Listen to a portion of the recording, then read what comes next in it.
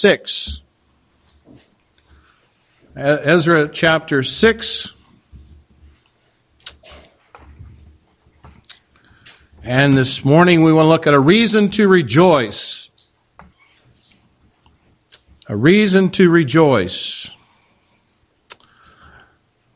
I ask a question to begin with here. What is the difference between fun and joy? What is the difference between fun and joy? I think a great many people really don't know the difference. Sometimes they use, "Boy, that was fun," or "that was a joy to experience that." But let me just suggest this difference. Fun is spending time. Teens would say hanging out. But spending time with friends, sharing good food, hearty laughter, and that's not just for young people, that's for the older folks as well. You know, having fun, that was a fun time we had together, just being together and laughing, and I call that fun. Or fun is going to an amusement park, or to ball games, or summer camp, or spending a morning on the lake and hauling in a big catch, right? Well, that's fun.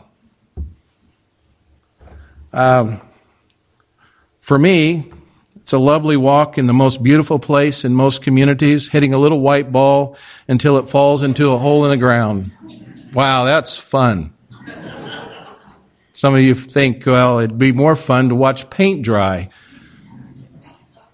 But some of us enjoy this, and it's fun for us. Fun is seeing your kids or your grandkids laugh until they squeal with delight. Well, it's fun to see your kids all happy. Now, it's no fun when they're sick and they're, but when they're laughing and having a good time, that's fun. So what is joy? Well, joy is doing what you were created to do by the one who created you. It's not always fun. In fact, there are times when it's difficult and it's painful. It's even heartbreaking. But at the end of it all, joy is not dependent on circumstances of life, but at the approval of God. Now, joy for you may be serving or teaching or blank, whatever you put in there. You fill in the blank, because what's joy for you may be different for me. You see, it's a great joy for me to be able to stand up before you and preach the Word of God.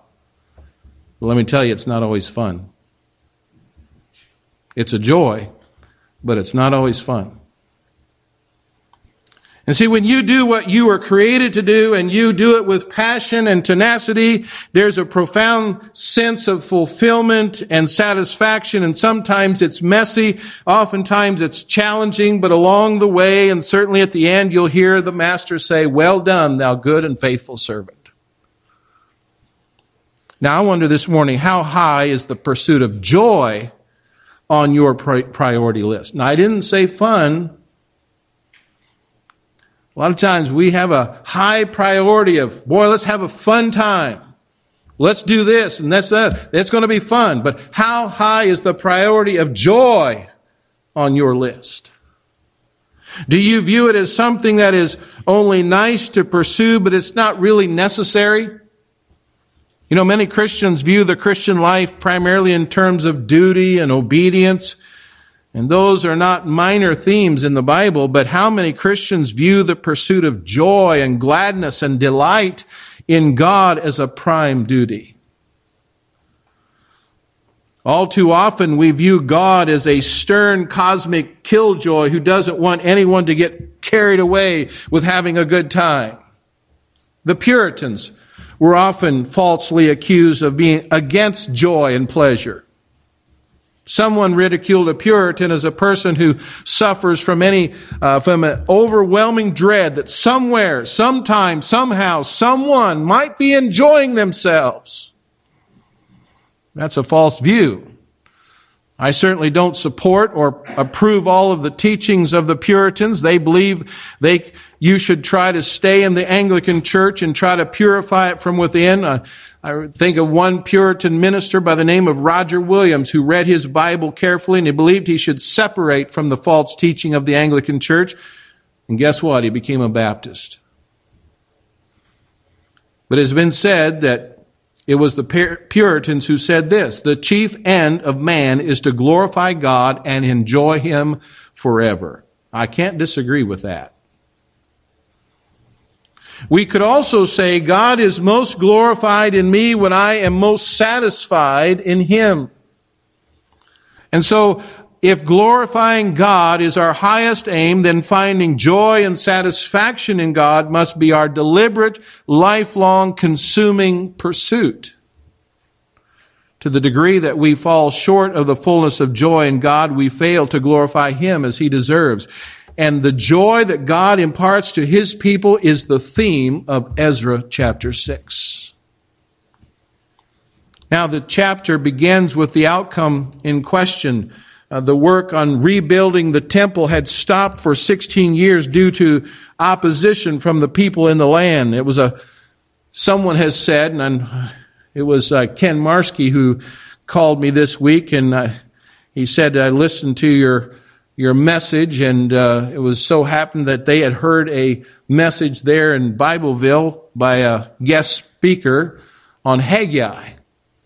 And he called the 16-year break a 16-year coffee break. But then under the ministries of the prophets Haggai and Zechariah, the work then resumed. But they barely got started again when Tatnai, the governor of the province that included Israel, comforted the Jews with whether they had proper permission to rebuild the temple. They were confronted with this challenge there. Do you have permission to rebuild? They told him about Cyrus's decree, and because God's eye was upon them, as we talked about last week, Tatnai permitted them to continue construction until word got back from the current king, Darius, as to what he was supposed to do. And we saw that back in chapter 5. But in chapter 6, Darius makes a search, and he eventually finds the decree of Cyrus in the government archives, and he respects the decree, and he sends back a ruling that not only should the work go on, but also it ought to be supported by government funds. And so the temple was completed, and the Lord's people gathered to celebrate the dedication of this temple with joy, as we saw there in our reading this morning, verse 16. It says there, and the children of Israel, the priests and the Levites and the rest of the children of the captivity kept the dedication of this house of God with joy. And this was followed by a celebration of the Passover, or the Feast of Unleavened Bread, with joy. Ezra explains the source of that joy. He says in verse 22, for the Lord had made them joyful, and turned the heart of the king of Assyria unto them to strengthen their hands in the work of the house of God, the God of Israel. And so we learn that God's aim is to give us great joy in Him and His sovereign ways. Joy and gladness in the Lord are not minor themes in the Bible. Moses told Israel that they should seek the Lord at the place that He would choose, and there they shall rejoice in all that ye put your hand unto, ye and your households wherein the Lord thy God hath blessed thee. Deuteronomy chapter 12, verse 7. Later in Deuteronomy, He warned them, because thou servest not the Lord thy God with joyfulness and with gladness of heart, for the abundance of all things, therefore shalt thou serve thine enemies, which the Lord shall send against thee. We look at the book of Psalms. The Psalms are full of joy and gladness. The psalmist talks about, unto God my exceeding joy. Psalm 43 and verse 4. In Psalm 5 and verse 11, but let all those that put their trust in thee rejoice. Let them ever shout for joy because thou defendest them. Let them also that love thy name be joyful in thee. Psalm 16:11, thou wilt show me the path of life. In thy presence is fullness of joy. At thy right hand there are pleasures forevermore. Psalm 32:11, be glad in the Lord and rejoice, ye righteous, and shout for joy, all ye that are upright in heart. In Psalm 100, verse 1 and 2, make a joyful noise unto the Lord, all ye lands. Serve the Lord with gladness. Come before his presence with singing. Over the New Testament in Luke chapter 10, verse 20, but rather rejoice because your names are written in heaven. In that hour, Jesus rejoiced in spirit and said, I thank thee, O Father, Lord of heaven and earth, that thou hast hid these things from the wise and the prudent and hast revealed them unto the babes. Even so, Father, for so it seemed good in thy sight. And then again, we find that joy continues on through the whole Bible. In Hebrews 12, for the joy set before him, he endured the cross. He told his disciples that he had spoken to them so that their joy may be in them, or his joy may be in them, and their joy may be full. John 15:11. And the reason they were to ask in his name and receive was that their joy would be full. John 16:24. In Matthew 25:21, he promised that on judgment day, those who serve him faithfully will be told, enter thou into the joy of thy Lord. Paul says in Philippians, rejoice in the Lord always. And again, I say rejoice. He told the Corinthians and also the Philippians that he was working for them for their joy. He listed joy as the second fruit of the Spirit in Galatians 5:22.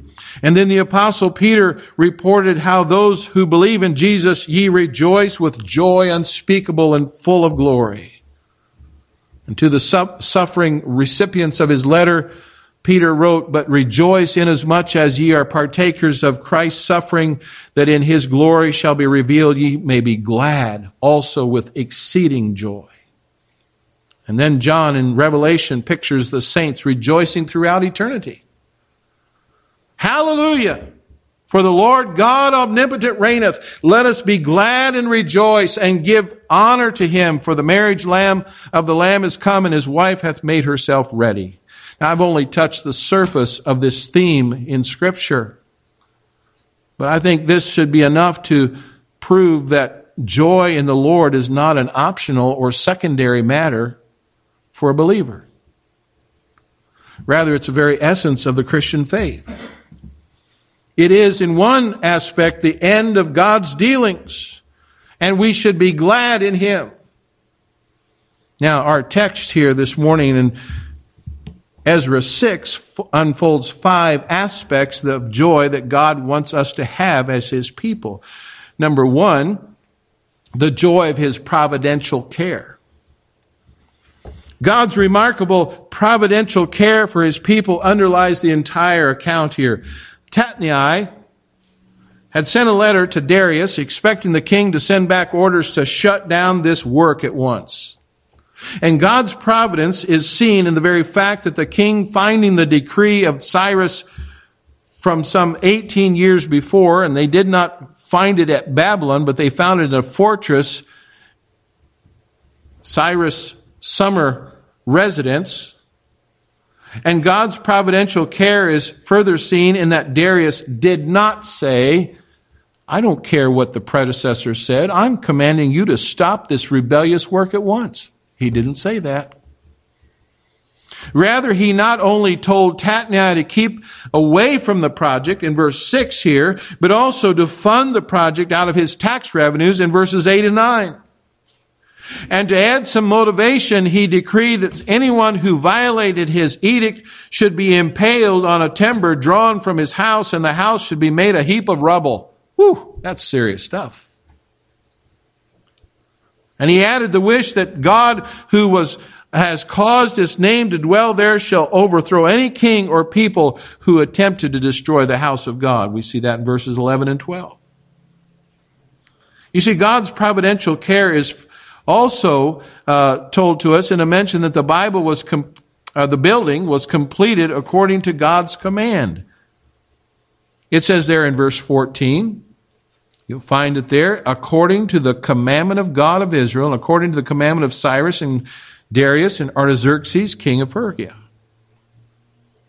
Now, why does Ezra mention Artaxerxes? He had reigned 50 years after the completion of the temple. Well, probably he did it for political protocol. In that Artaxerxes was the reigning king when Ezra wrote. And since he had been kind enough to issue a decree for the building of Jerusalem's walls, Ezra wanted to give him some credit in case he read this account. God's providential working is clearly stated in verse 22, where it states that the Lord God had turned the heart of the king of Assyria unto the Jews. It's unusual to refer to the Persian king as the king of Assyria. Perhaps Ezra did this to remind Israel that Assyria, Israel's former enemy, had been conquered by the Persians, whose king was friendly toward Israel. And behind all these remarkable events was God's mighty hand, turning the king's heart like the channels of water wherever he wishes, as it tells us in Proverbs 21. I wonder, do you see this morning and rejoice in God's providential care for you in every little detail of your life as well as in the major things that happen to you? Jesus told us that not one sparrow falls to the ground apart from the Father knowing it, and He even knows the number of hairs on your head, that is, if you have any hair. Therefore, we should not fear, but we should trust in God. And since we are living stones with which Jesus is now building His temple, the church, we can be assured that He orders all things for our ultimate good. He will not discard or forget His chosen people. The joy of His providential care. He cares for you this morning. And He's taking care of you whether you realize it or not. That should be a reason to rejoice. But secondly, there's a joy of His provision. Tatnai and his colleagues did not diligently carry out the king's decree to fund the rebuilding of the temple out of the tax revenues because they thought it was a great idea. They did it with all diligence because they didn't care for the alternative. Remember what I said the alternative was? To be impaled on a timber from their houses? Now, that's not a very pleasant thing to think about. But God used the decree of a pagan king to provide the materials for the temple and even the animals and other items for the sacrifices.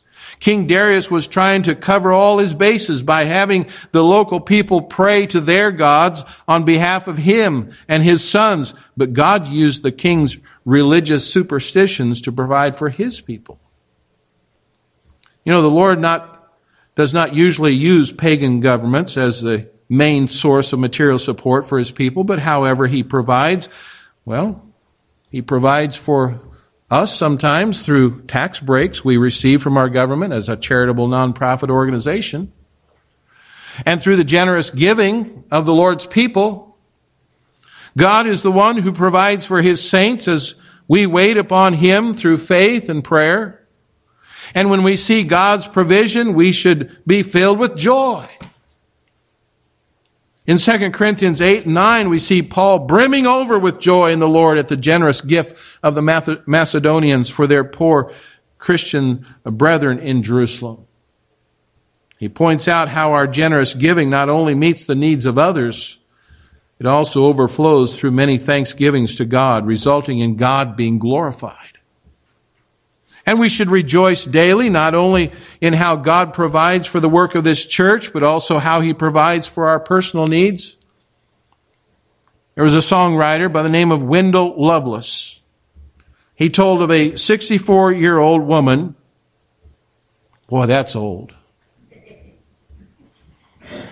I read that story and I thought, man, she's an old woman.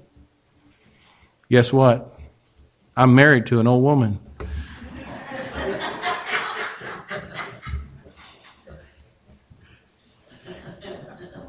And in a week or so, she's going to be married to an old man. 64 years old? Wow, that's ancient. Not anymore. But here this 64-year-old woman had been confined to her bed for almost 16 years. And she was in constant pain and she was unable to move her limbs. And yet she was one of the most thankful people that Wendell Lovelace had ever met. She rejoiced that God had left her a great blessing, the use of her right thumb. Her other hand was stiff and completely useless, and with a two-pronged fork fastened to a stick, she could put on her glasses, she could feed herself, she could sip her tea through a tube and turn the pages of a large Bible. And although it took great effort, everything she did was with the use of just one thumb. She told a visitor, "I have so much to be thankful for." And when asked why, she replied, "Now that my sins are forgiven, I can lie back and daily drink in the great love of Jesus, my Savior." And asking if at times she became despondent, she replied, "I'm perfectly content to lie here as long as the Lord keeps me in this world, and I'm also ready to leave whenever He calls me." You see, I think that lady knew the joy of God's provision.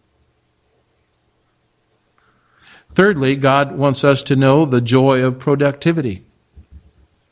This joy comes through seeing results in our service to the Lord. Now, this temple was finally finished. It was about 20 years after the foundation had been laid, and just over 4 years after the rebuilding began again, and after their extended coffee break, that is, under the ministry of Haggai and Zechariah. And there are differing views about the dimensions that are given here in chapter 6, verse 3. These dimensions seem to exceed those of Solomon's temple, which was 20 cubits wide and 60 cubits long and 30 cubits high. But if this temple was bigger, it's hard to explain the disappointment of the old-timers when the foundation was laid back in chapter 3. And since the length is not stated here, some think that the original text had been corrupted, but others suggested that there's greater dimensions were outside the limits that Cyrus could support, but the actual building was much smaller, leading to the disappointment of some of the older Jews. But whatever the solution, the temple was finished, and the people rejoiced at its dedication. And while we can and should rejoice at the completion of a building project, we should find much greater joy when we see the Lord using us in the building of His spiritual temple as a part of this local church. You know, there's great joy in heaven when one sinner repents. When someone gets saved, there's great joy in heaven. There should be great joy in our hearts as well. As the father, the prodigal, explains to the grumbling brother, he said, "It was meet that we should make merry and be glad, for this thy brother was dead and is alive again, and was lost and is found." Paul calls the Philippian church his joy and crown in Philippians 4:1. He says the same thing to the Thessalonians, that they are his joy and crown of exaltation, his glory and joy. Now, I admit there can be a sense of frustration in ministry to people. You know, one pastor said the ministry wouldn't be so bad if it wasn't for people. But you know what? There can be some frustration. In fact, that a project never gets completed, or there may be setbacks. You can't just step back and say, "Oh, look at that person, complete in Christ."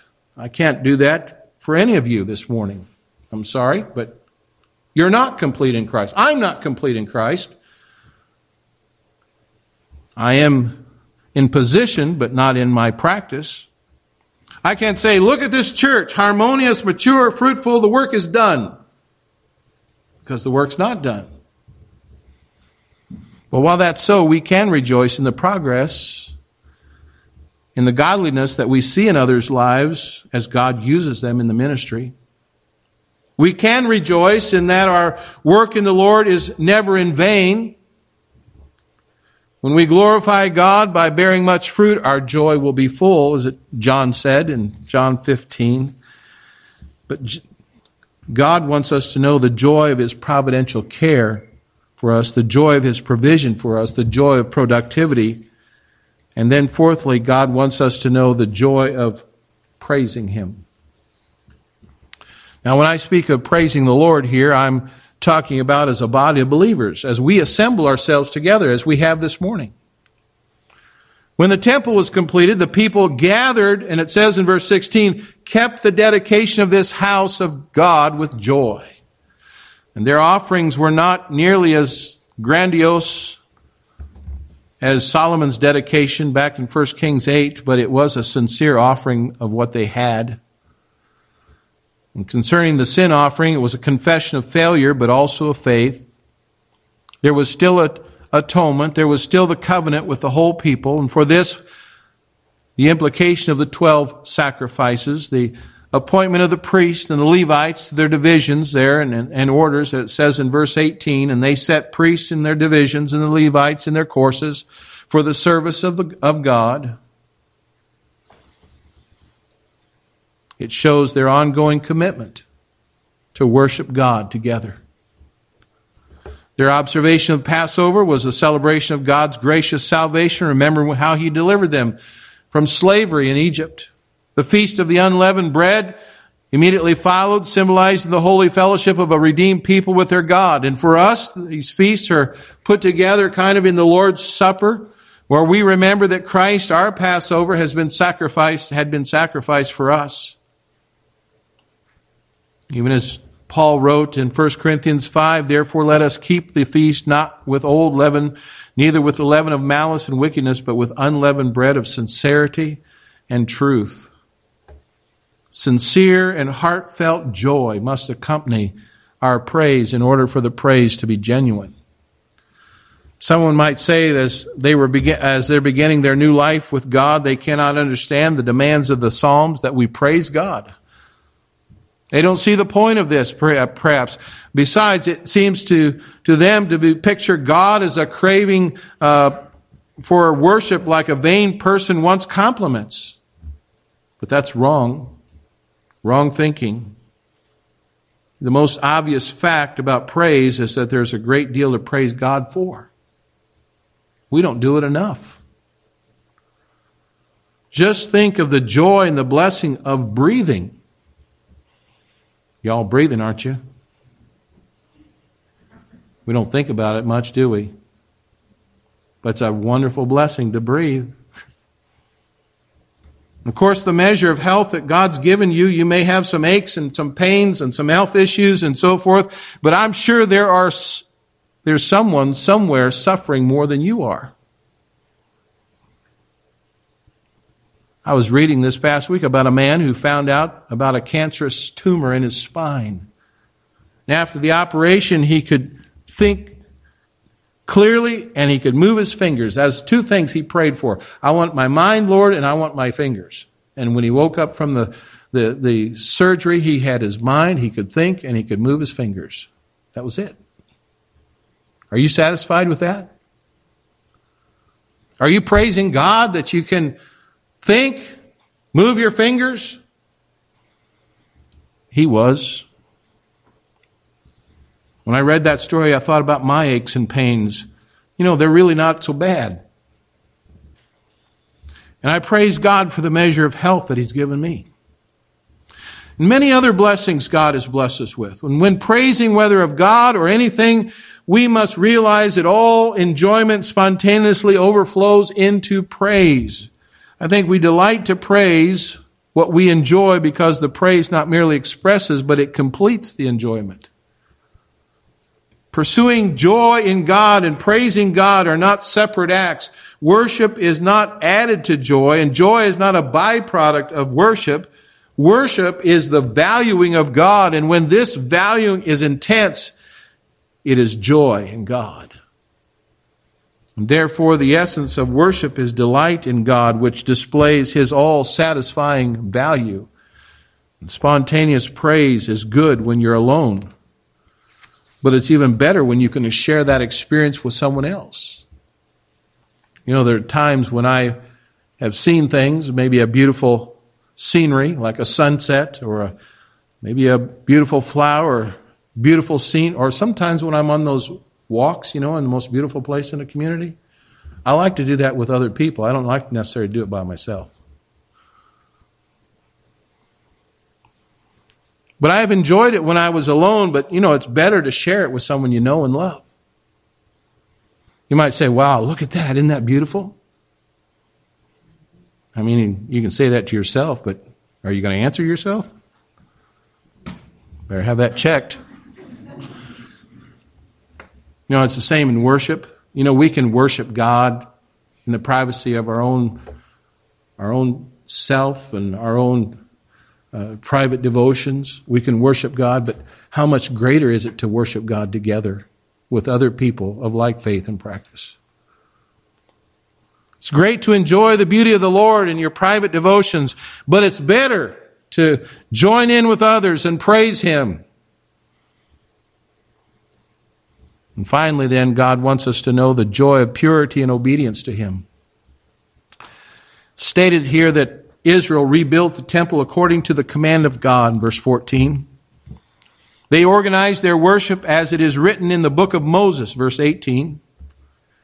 It is stated here that the priests and the Levites were purified together. All of them were pure, verse 20.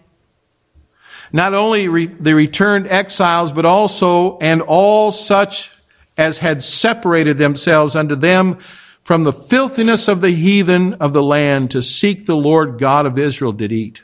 Verse 21. And for there to be true joy in our worship, there must be holiness in our lives. You're not going to enjoy the worship and the praise of God if there's sin in your life. You may be able to mouth the words, you may be able to sing the songs, but if there's sin, it's not going to be real joy. We must separate ourselves from the filthiness of the heathen or of this world. It is hypocrisy that the Lord hates if we live like the world all week and then put on a pious front to worship Him on Sundays. Contrary to popular opinion, purity of life and obedience to God do not rob us of joy. Some people say, how can you be a Christian? Can't have any joy anymore. Can't have any fun anymore. You see, that's where they get mixed up, don't they? Christian life's no fun because you can't do those things that you once did. Purity and obedience are at the heart of true joy. Sin gives brief pleasure and lasting scars and pain. Obedience may be difficult at the moment, but it yields the peaceable fruit of righteousness, according to Hebrews 12:11. And so the ultimate purpose of God in all His work is to increase joy. The thought that it is bad to desire our own good and enjoy is not a part of Christian faith. Indeed, we consider the promises of reward and the staggering nature of the rewards promised in the Gospels. It would seem that our Lord finds our desires not too strong, but too weak. To many people, even so-called Christians, they're half-hearted creatures fooling around with alcohol and drugs and immorality and ambition when infinite joy is offered to us. Like an ignorant child who wants to go on making mud pies in the backyard because he cannot imagine what is meant by the offer of a holiday by the sea. We're far too easily pleased. God Himself is the source of infinite joy. And that we should pursue joy in Him with all our hearts. So I ask you this morning again, how high is the pursuit of joy on your priority list? God's aim is to give us great joy in Him and His sovereign ways. Only when we have true joy in God will we glorify Him as we should. This morning, are you looking for joy or are you looking for fun? Now, there's nothing wrong with some good, clean fun. but it doesn't compare to the joy of the Lord. Let's pray.